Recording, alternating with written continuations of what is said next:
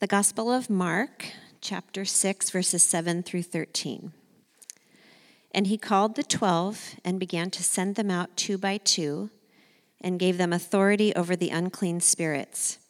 He charged them to take nothing for their journey except a staff, no bread, no bag, no money in their belts, but to wear sandals and not put on 2 tunics. And he said to them, "Whenever you enter a house, stay there until you depart from there. And if any place will not receive you and they will not listen to you, when you leave, shake off the dust that is on your feet as a testimony against them." So they went out and proclaimed that people should repent. And they cast out many demons and anointed with oil many who were sick and healed them. This is the word of the Lord. His word endures forever. Let's pray together. God, as we now approach your holy word, Lord, we pray that you would give us a holy reverence. God, we pray that you would cause each one of us to quiet our minds, to quiet our mouths, to open our hearts, and to be receptive to the things that you would say to us. God, we recognize that your word is a gift that you have given to us. Lord, your word is what makes us wise unto salvation. Your word is a lamp to our feet and a light to our path. Your word is the instrument that you use to grow us up in our most holy faith, to conform us into the image of your Son, to help us to progress in righteousness and godliness. And so, Lord, we receive your word today as a gift, and God, we honor you and we honor your word.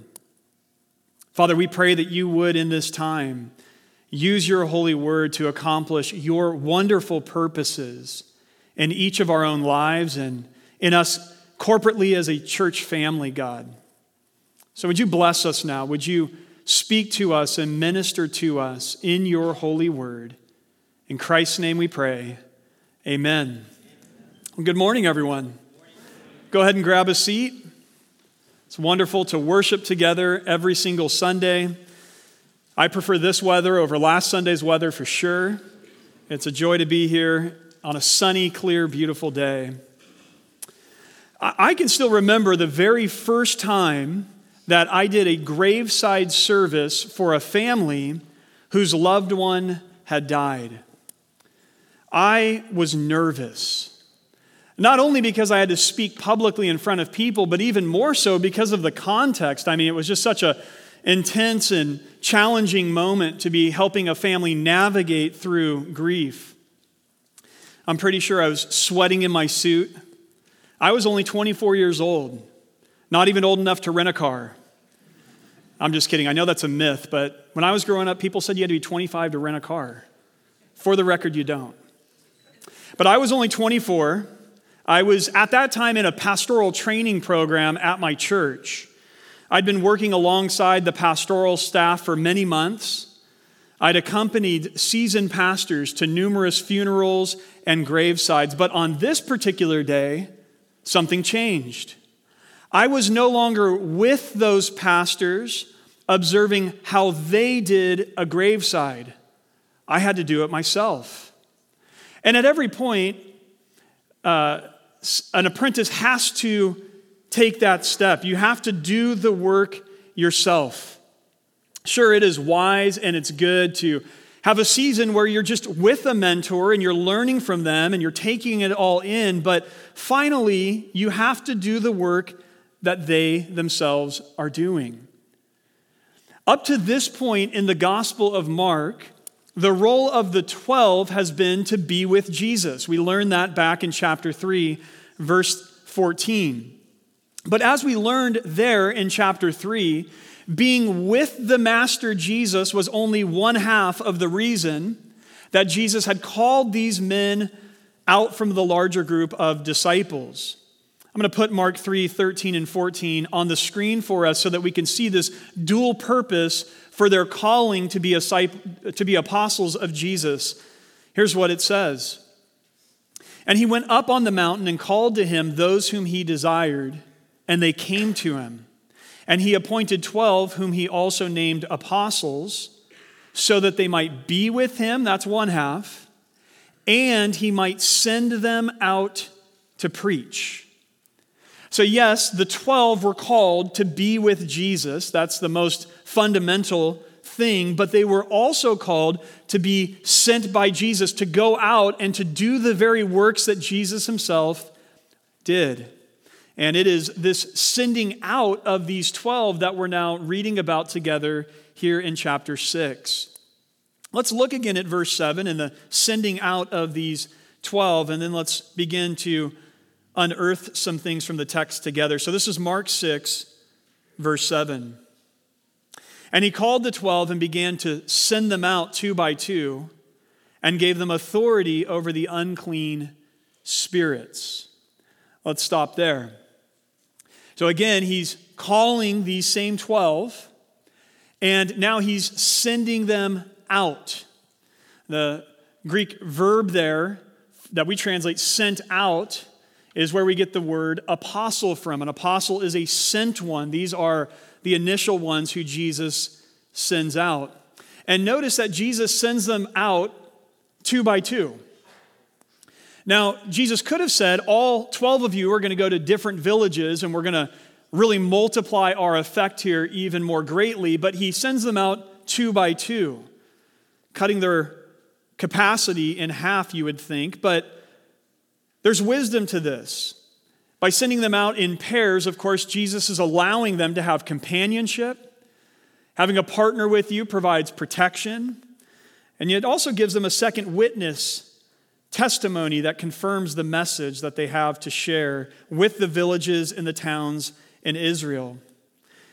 As you continue to go forward in the Bible, we see this pattern repeated in the book of Acts. The original missionaries of the church were also going out 2 by 2. We know that Paul and Barnabas, the kind of first missionaries that are launched from a church, the church of Antioch, in Acts chapter 13, the two of them are sent out together. And then later, when Paul and Barnabas have a disagreement, yes, Christians can have disagreements, and the disagreement's so severe that they say, you know what? Let's just agree to disagree. You go your way, I'll go my way.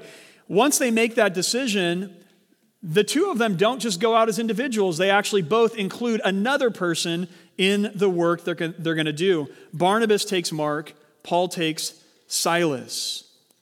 There seems to be a lot of wisdom here.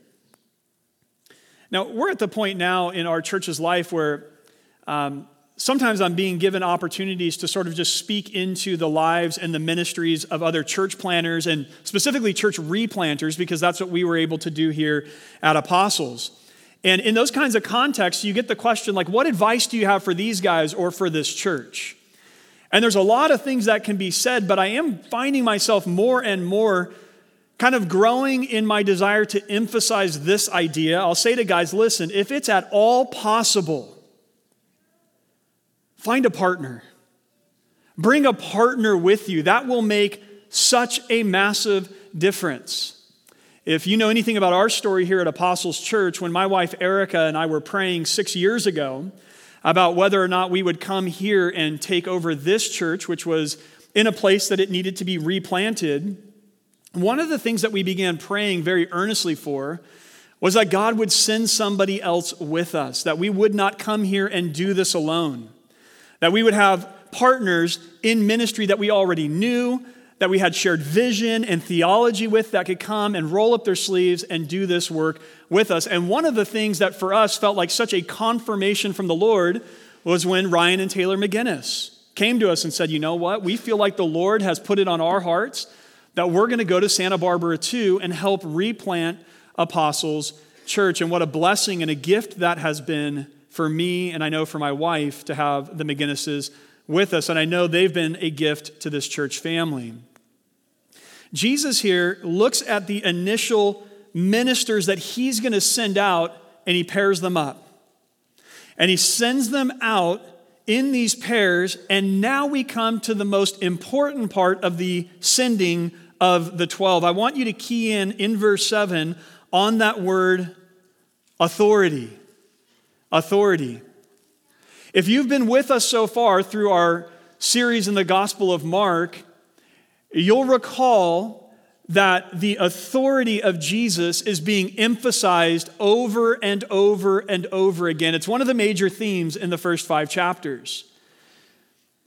Through those 5 chapters, we come to discover that this Jesus has the authority to forgive people of their sins, which of course is an authority that only God has. We come to find that this Jesus has authority over nature. He can look at a raging storm on the Sea of Galilee and just speak a word to it and it stops. We come to learn that this same Jesus has authority over the demonic realm. He can look at a demon and he can tell that demon to flee and it will run. We learn that Jesus has authority over sickness, even chronic sickness, and people being paralyzed and having all sorts of different issues physically. Jesus has authority over all of that. And that's not all. We find that Jesus even has authority over death. He can look at a 12-year-old girl who has died and tell everybody, "Fear not, she's just sleeping," and bring her back to life. Jesus is this man with God-like authority because, of course, he is the God-man. But something significant shifts now at Mark chapter 6.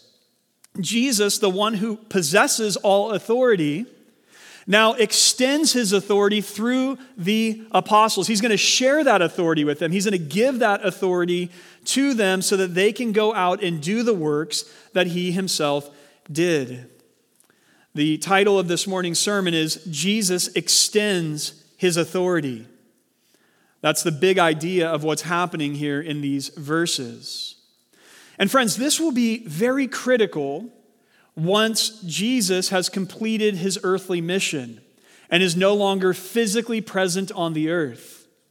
Right? Jesus came to this earth for the redemption of his people. He came to deal with our sin problem, and he did that by living the life that you didn't live and I didn't live, a life of perfect righteousness. And then he did that by willingly offering his life, his righteous life, for your sins, and he died on the cross to remove the sins of all of his people. And then, of course, 3 days later, he rose from the grave, triumphing over our greatest enemy, death.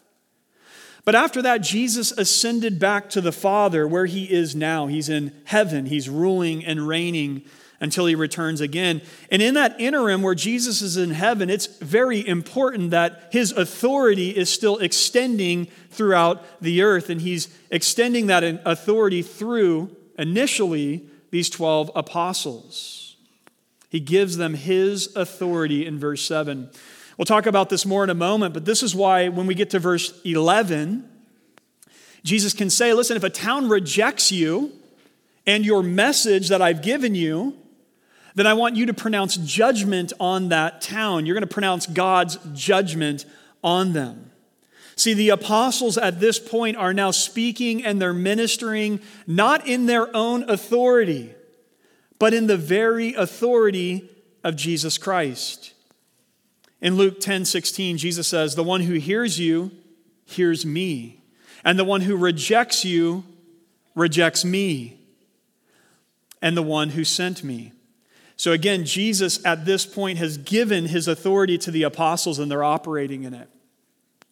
But friends, we too, if you're a follower of Jesus this morning, have been commissioned by Jesus to go in his authority and to extend his ministry around the world. It's called the Great Commission. It's in Matthew chapter 28. Starting in verse 18, we read, Jesus came and said to them, "All authority in heaven and on earth has been given to me." So whose authority is it? It's Jesus' authority. But he goes on and he says, "Go therefore and make disciples of all nations, baptizing them in the name of the Father and of the Son and of the Holy Spirit, teaching them to observe all that I have commanded you. And behold, I am with you always to the end of the age." So while none of us are apostles with a capital A, like the original 12, every single one of us who have said yes to Jesus are sent ones. Jesus has given us a commission, and it is to make disciples of all the nations. And as we go and carry out that commission, we are going not in our own authority, but in an authority that Jesus has given us.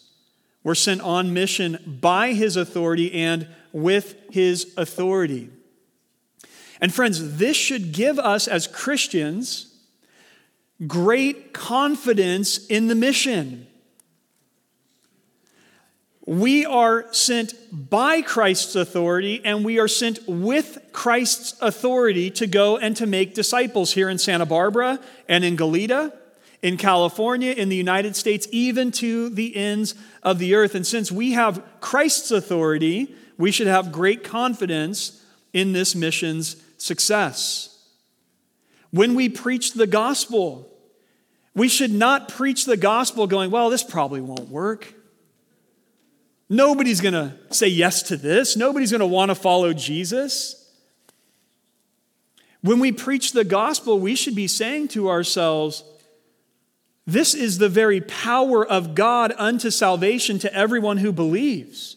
We should preach the gospel with great conviction, believing that God will use it, that as his word goes out, it will not return void. That's what Isaiah 55:10 and 11 says. For as the rain and the snow come down from heaven and do not return there but water the earth, making it bring forth and sprout, giving seed to the sower and bread to the eater, so shall my word be that goes out from my mouth. It shall not return to me empty, but it shall accomplish that which I purpose. So again, when we're preaching the gospel as Christians, we should have a confidence that God is going to use the gospel to draw people to himself. Friends, as we teach the scriptures to our kids or our friends or to fellow church members, we should have confidence that it will build them up. 2 Timothy 3:16 and 17 says that all scripture is breathed out by God, and it's profitable for teaching, for reproof, for correction, and for training in righteousness, that the man of God may be complete, equipped for every good work. So as we teach God's word to one another, we should be confident it's going to produce spiritual fruit in the lives of the people that we share it with.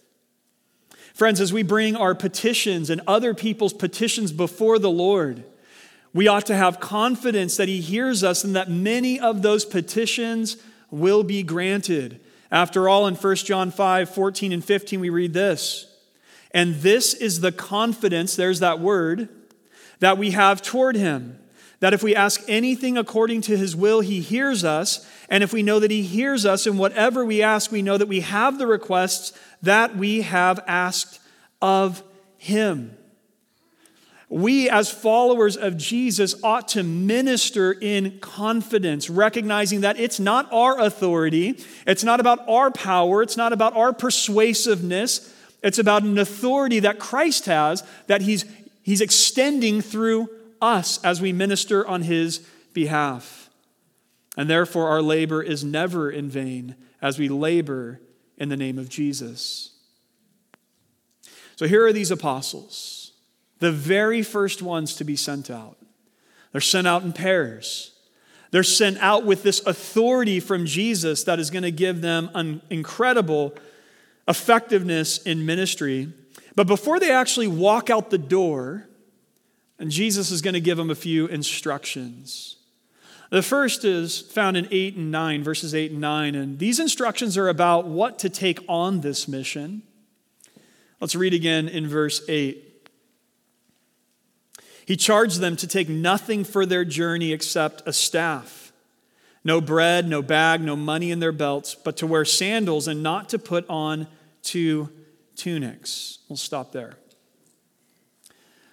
So again, this is what to take on the mission. And the supply list is pretty incredible because it's pretty short. Right? Jesus basically says, you don't get to take really anything. You're not going to take food.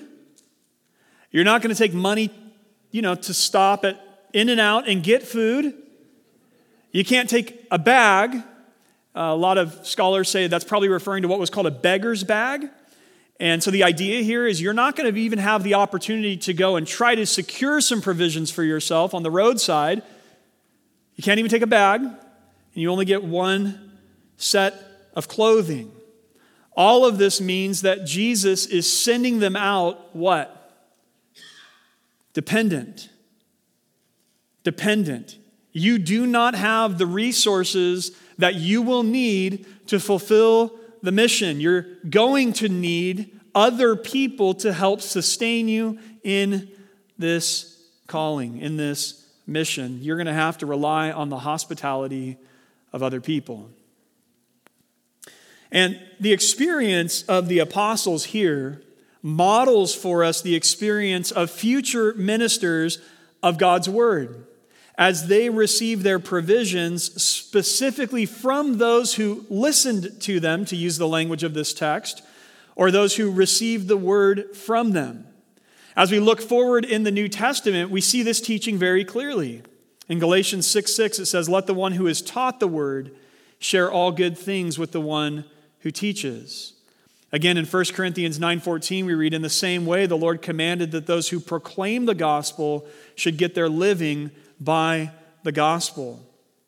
And so, friends, like the apostles, those pastors who we set apart to minister the word of God among us in our churches today should expect to be provided for by the people that they minister to.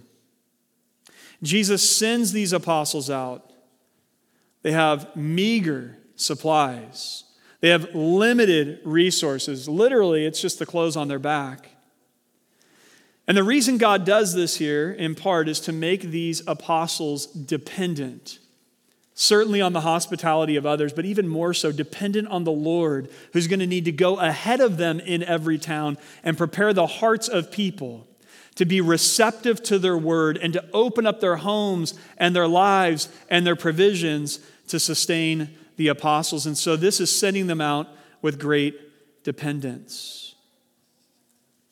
Now, beyond giving them a list of supplies, Jesus is also going to give them instruction for the two different responses that they can expect to receive as they go into towns and they preach the good news. So again, we looked a moment ago at what to take on the mission. Now we're going to look at what to make of the mission. And Jesus is aware that not everyone will receive these apostles warmly. Not every person's going to go, "Oh, this is great news. I'd love to repent and follow Jesus." They're going to be met with both hospitality and hostility.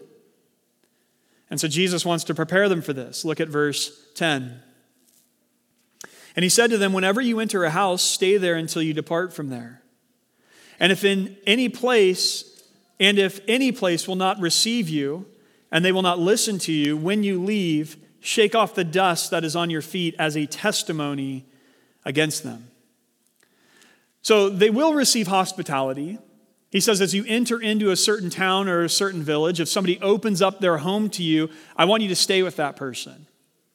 And kind of a little caveat about not departing from that house until you leave the town underscores the idea that Jesus didn't want them to get into the habit of sort of picking and choosing who they wanted to be cared for by. If they entered a town and the first receptive people to the gospel happened to be poor peasants with kind of not a lot of resources, but they were sustaining the apostles, Jesus did not want them to say, "Well, now, a week later, these wealthier people or these people with more to offer me want to open up their home. I'm out of here. We're upgrading." Wants them to stay content, to make it about the mission. So when they receive hospitality, receive it. Consider that my provision for you, Jesus would be saying. But the other reaction they're going to get in verse 11 is hostility. Jesus knows this. In certain towns, they're going to come. They're going to be delivering the good news. They're going to be working miracles among the people, or at least they're ready and prepared to do so. But those towns are going to hear the message of the gospel and they're going to go, "No, stop. We don't want to hear that. Get out of here." And they're going to drive the apostles out. And in that case, Jesus says to them, "Shake it off." Actually, that's Taylor Swift. Speaking of her, isn't there some big football game being played today in her honor somewhere? I heard that. I'm not sure, but I think that's happening today. So here's what Jesus actually says. He says, If they reject you, shake off the dust that is on your feet as a testimony against them. What does that mean? Probably all of us at least can get this much out of it. That sounds bad, right? It doesn't sound like Jesus is saying, like, do something friendly here. It's obvious that it's something negative, but it seems to be actually a sign of judgment. When pious Jews would travel outside of the Holy Land, okay, they'd go to another country, they'd go to Gentile territory. Upon returning to the Holy Land, they would do this. They would actually shake the dust off of their sandals and their clothing. They'd kind of just air it all out and shake all of the dust off so that they would not contaminate the Holy Land. In effect, then, what the apostles are likely saying, we don't know this with absolute certainty, but what they're likely saying to anyone who rejects them and their word is this. They're saying, your town, although Jewish, is not a part of the people of God.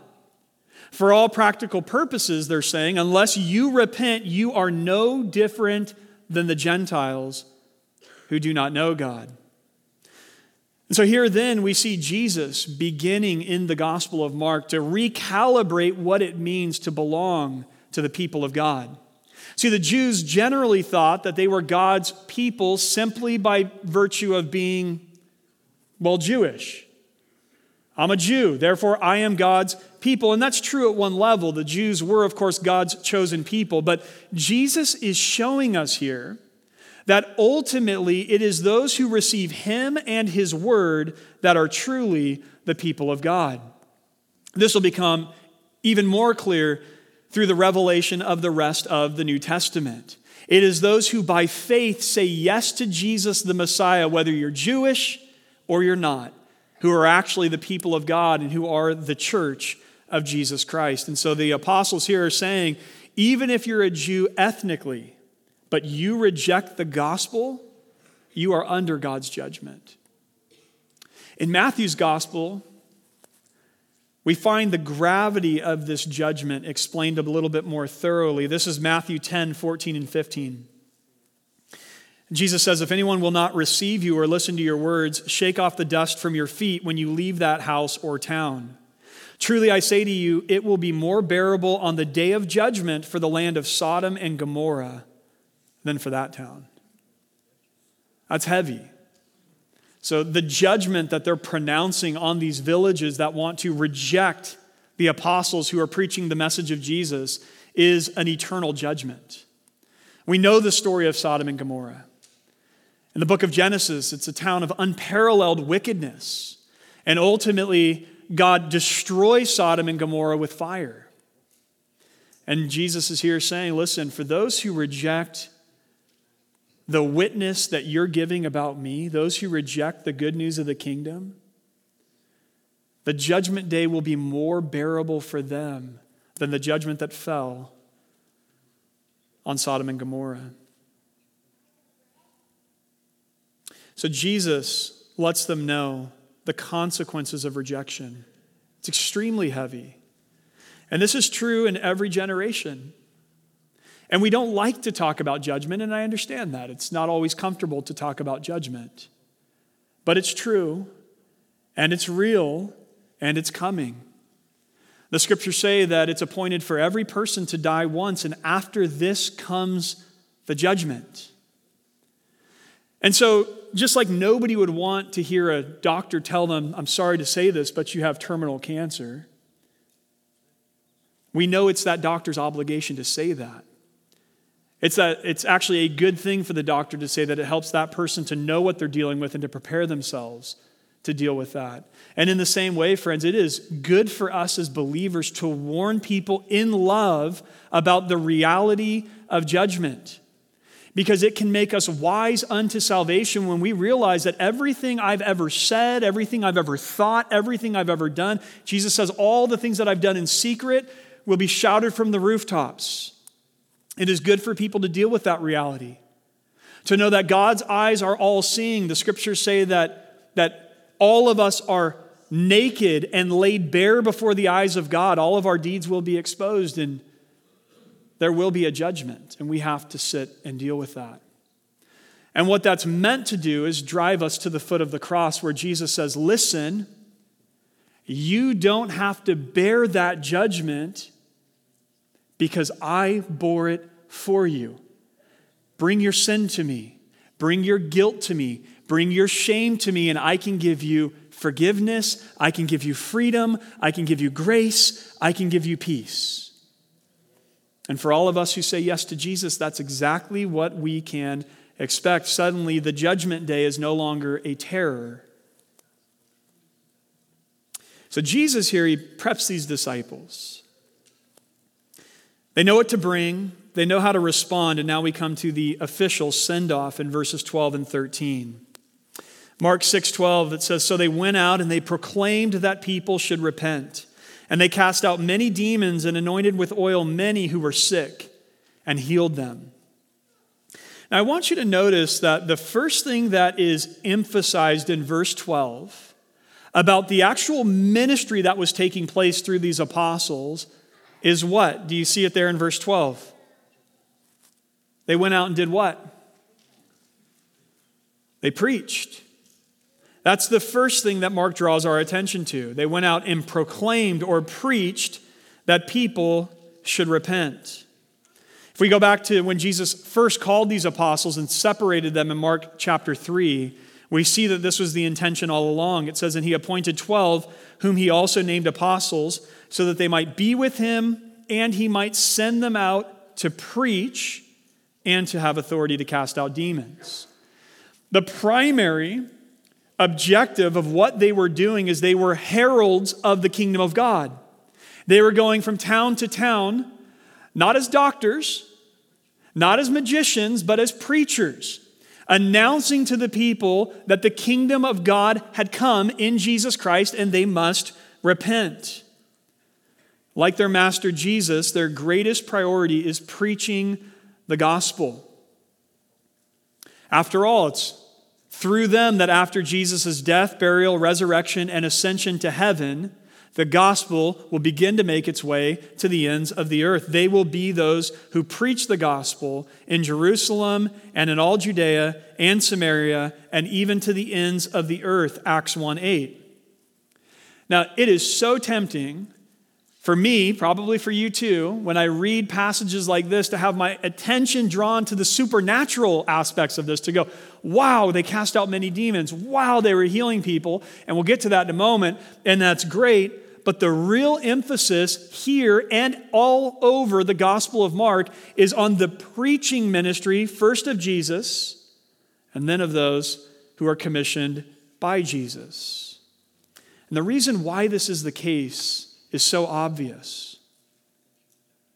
It's the fact that the gospel alone, friends, has eternal value. Right? If somebody is healed through a person's ministry, that's great. That's wonderful. That a sickness is taken away or a disability is reversed. That's great news. That's wonderful. But that blessing is short-lived. Sure, it might extend your life for another 10 or 20 years. It might improve your life for 3 or 4 decades, but you will still die. And this life will still come to an end. So it's only the gospel that has eternal value for people. When somebody believes the good news of the gospel and they repent of their sins and they trust in Jesus, there will come the resurrection. There will come a new body. There will come eternal life, which is filled with joy and peace in the presence of God forever. That's what eternal means, if you're curious. So the gospel has eternal value. That's why that has to be primary in the ministry of the church. Yes, we care about the whole person. Yes, we want to see people prospering and doing well, and we should strive to see that. But more than anything, we want to see sinners reconciled to their Savior, because that is what will bless people forever. There's no end to it. To heal a person is wonderful, but it's short-lived. To heal a person's soul is far greater. I want you to notice the consistency here between what the apostles of Jesus are preaching in Mark chapter 6 and what John the Baptist preached and what Jesus, our Messiah, preached. John's baptism, we read early on in this gospel, was a baptism of repentance. He told the people in Luke 3:8 to bear fruits in keeping with repentance. So John's practice as the forerunner to Jesus was to tell people, listen, the kingdom of God is about to be here, and you need to repent of the specific sins that you're living in, the things that are drawing you away from God. And you need to turn away from that and open your heart up to what God is doing now. It was a message of repentance. And then John's cousin Jesus, the Messiah, comes on the scene and he does the exact same thing. Here's Mark 1:14 and 15.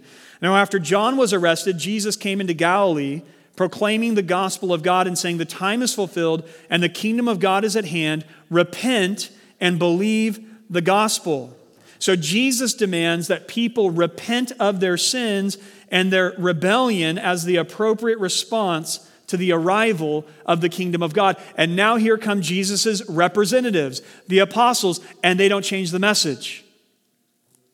Right here, we read in verse 12 that they are proclaiming that people should repent. Friends, all faithful gospel preaching calls for repentance. We cannot tell people that they can carry on with business as usual and somehow find grace and mercy and life in Jesus Christ. It doesn't work like that. Over in Matthew's gospel, we're filled in a little bit more on the content of the sermon here. So they didn't just walk around and just go, repent. People are like, what are we even talking about here? Here's what Matthew 10:7 says. Jesus told them, proclaim as you go, saying, the kingdom of heaven is at hand. And then Jesus would say to them, tell them to repent. So what is repentance? Well, there's so many ways to answer this question. I'll give you a different angle at it today. Repentance is bringing your life into alignment with the reality of the kingdom of God. Oftentimes, when we talk about repentance, we talk about the idea of turning. That's what the Greek word means. Or maybe kind of doing a 180. You're going this way in your life. You hear the good news of the kingdom of God and you reorient everything and you say, now I'm on this path. The apostles here, just like Jesus, are making an announcement about the kingdom. The kingdom is at hand. The King, Jesus, is here, and you need to repent. You need to bring your life into alignment with the reality of the kingdom of God. Jesus is the King. The kingdom is real, and that should change everything about the way we live our lives. And so, friend, I have to ask you this morning, have you brought your life into alignment with the reality of God's kingdom? Has that completely restructured your life? Because if that has done no restructuring of your life, you have not yet responded appropriately to the good news of Jesus. We are called to repent, to realign everything with Him and His ways. So here are these apostles. They're preaching and they're calling people to repent. And of course, this preaching is accompanied by extraordinary signs and wonders. The apostles, we read, also cast out many demons and they healed many who were sick. So notice, just like their master Jesus, for these 12 apostles, there are supernatural signs that accompany their ministry. This is, of course, to validate that their message actually came from Jesus. It's to validate that they are operating in Jesus' authority. In Hebrews 2, 3, and 4, we read this. How shall we escape if we neglect such a great salvation? It was declared at first by the Lord, so Jesus shared it first, and it was attested to us by those who heard, that would be the apostles. While God also bore witness by signs and wonders and various miracles and by gifts of the Holy Spirit distributed according to His will. So think about it as the apostles go out into Israel to town after town, and they're preaching this message, and they're simultaneously driving demons out of people. And they're simultaneously healing people of all sorts of sicknesses. It would prove that these 12 men are, in fact, serving with the very power of God that rested on Jesus himself. There's no disconnect. Jesus is preaching and he's driving out demons. Jesus is preaching and he's healing people. And now the apostles are doing the very same thing. The people who had ears to hear would realize that that same power that was on Jesus, the power of God, is now at work in these 12 men. And this, of course, would pave the way for their teaching to be received as what it actually was, the very Word of God. Now, people often ask when reading texts like this, and we'll bring this message to a close with these ideas, they'll ask questions like this: can Christians today still cast out demons? Or can Christians today still heal people?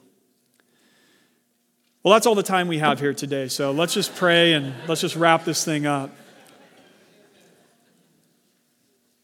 You'd be like, you know what, I want my money back. I want a refund.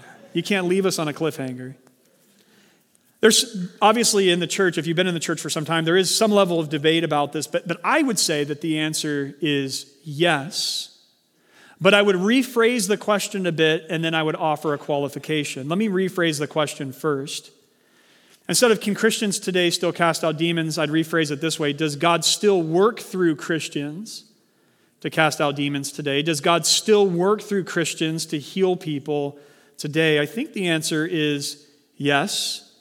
In John 14:12, Jesus said, "Truly, truly, I say to you, whoever believes in me will also do the works that I do, and greater works than these will he do, because I am going to the Father." But now let me offer a qualification. Here would be the qualification. We should not be surprised if we don't experience miracles as widely or frequently in our churches as we saw with Jesus and the apostles. Now, some of you might come from a very charismatic background and you go, well, why is that the case? I think we should see miracles as frequently and as widely distributed in the churches today. Well, here's why. As the late R.C. Sproul put it, in the Bible, we find that the fundamental purpose of miracles is to authenticate agents of revelation. Let me say that differently. The fundamental purpose of miracles in the Old Testament and the New Testament is to prove that those who spoke for God actually came from God. Are you tracking with me? And this is what the apostles are experiencing here. As they are preaching the gospel and these miracles are accompanying their ministry, people are going, okay, these guys are clearly with Jesus. They're operating in his authority. But if you go all the way back in the Old Testament and you look at Moses, for example, who God raised up to deliver Israel from slavery in Egypt, Moses is reluctant to go to the people. And the reason why is because he says to the Lord, I'm concerned the people aren't going to believe that you actually sent me. And God says, that's okay. I can take care of that. God gives him a series of miracles, like taking his staff and throwing it on the ground and it becomes a serpent. And everybody panics, and then Moses grabs it by the tail and it turns into a staff again. Or taking his hand and sticking it inside of his cloak, pulling it out, and it's leprous white. And everybody freaks out because he's a leper for a moment, and then putting it back into his cloak and pulling it out, and it's restored again.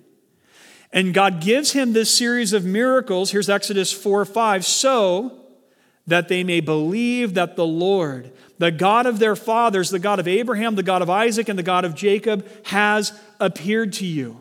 Do you see the connection there? I'm giving you these signs and wonders so that they will believe that you have come from me. When the esteemed Pharisee Nicodemus came to Jesus by night, he said this in John 3:2. He said, "Rabbi, we know that you are a teacher come from God." How does this Pharisee know this? For no one can do these signs that you do unless God is with him. See, these supernatural signs and wonders are authenticating the messenger. Today, we're in a slightly different situation. Today, God's revelation is complete. It's called the canon of Scripture. It's the written word of God. Therefore, we can test now whether or not a messenger has truly come from God by comparing the message to the revelation God's already given us.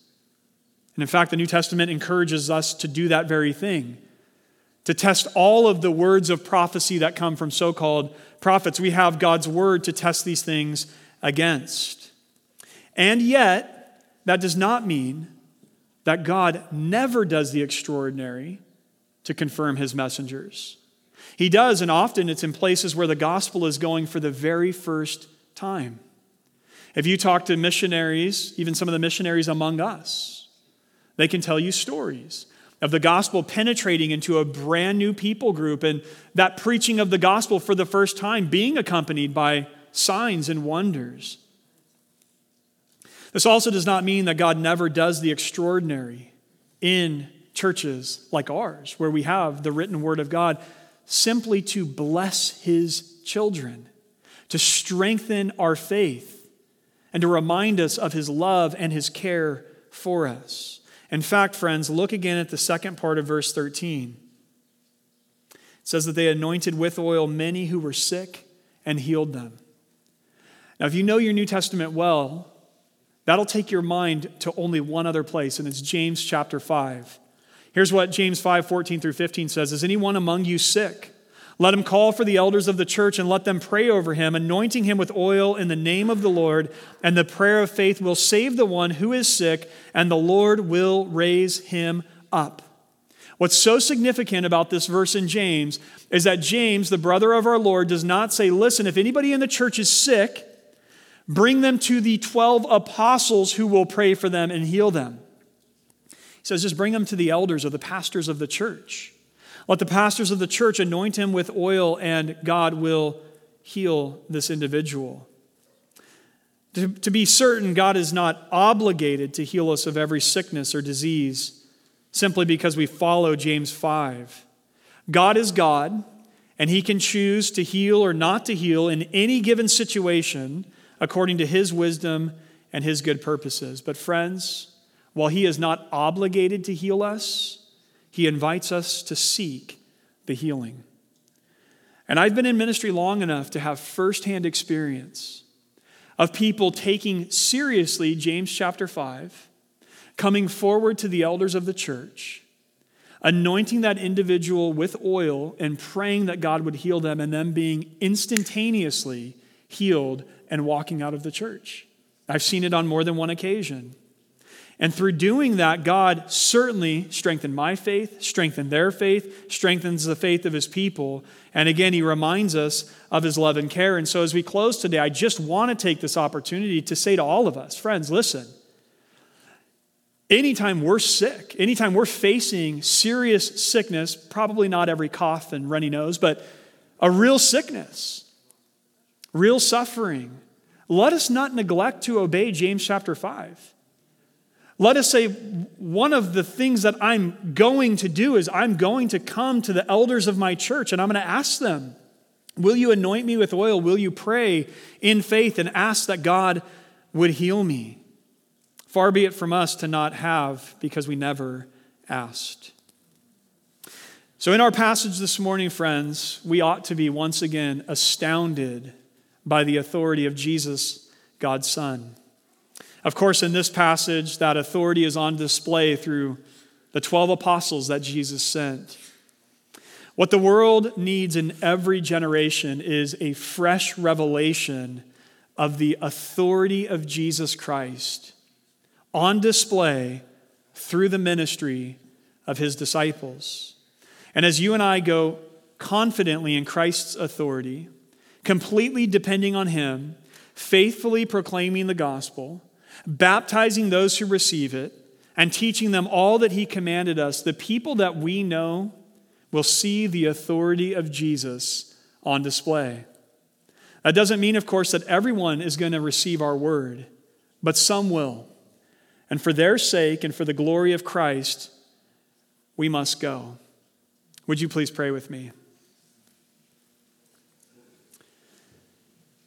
God, we are astounded by the authority of Jesus the Messiah. He is the only one, the only man who has ever walked this earth with the very authority of God. Because, of course, he is God incarnate. No one in and of themselves has ever had the authority to forgive sin, to control nature, to heal any and every disease that he chooses, even to raise the dead and to drive out demons. Nobody has ever had that authority in and of themselves except for Jesus, our Savior and Lord. And because all authority has been given to him, we trust him.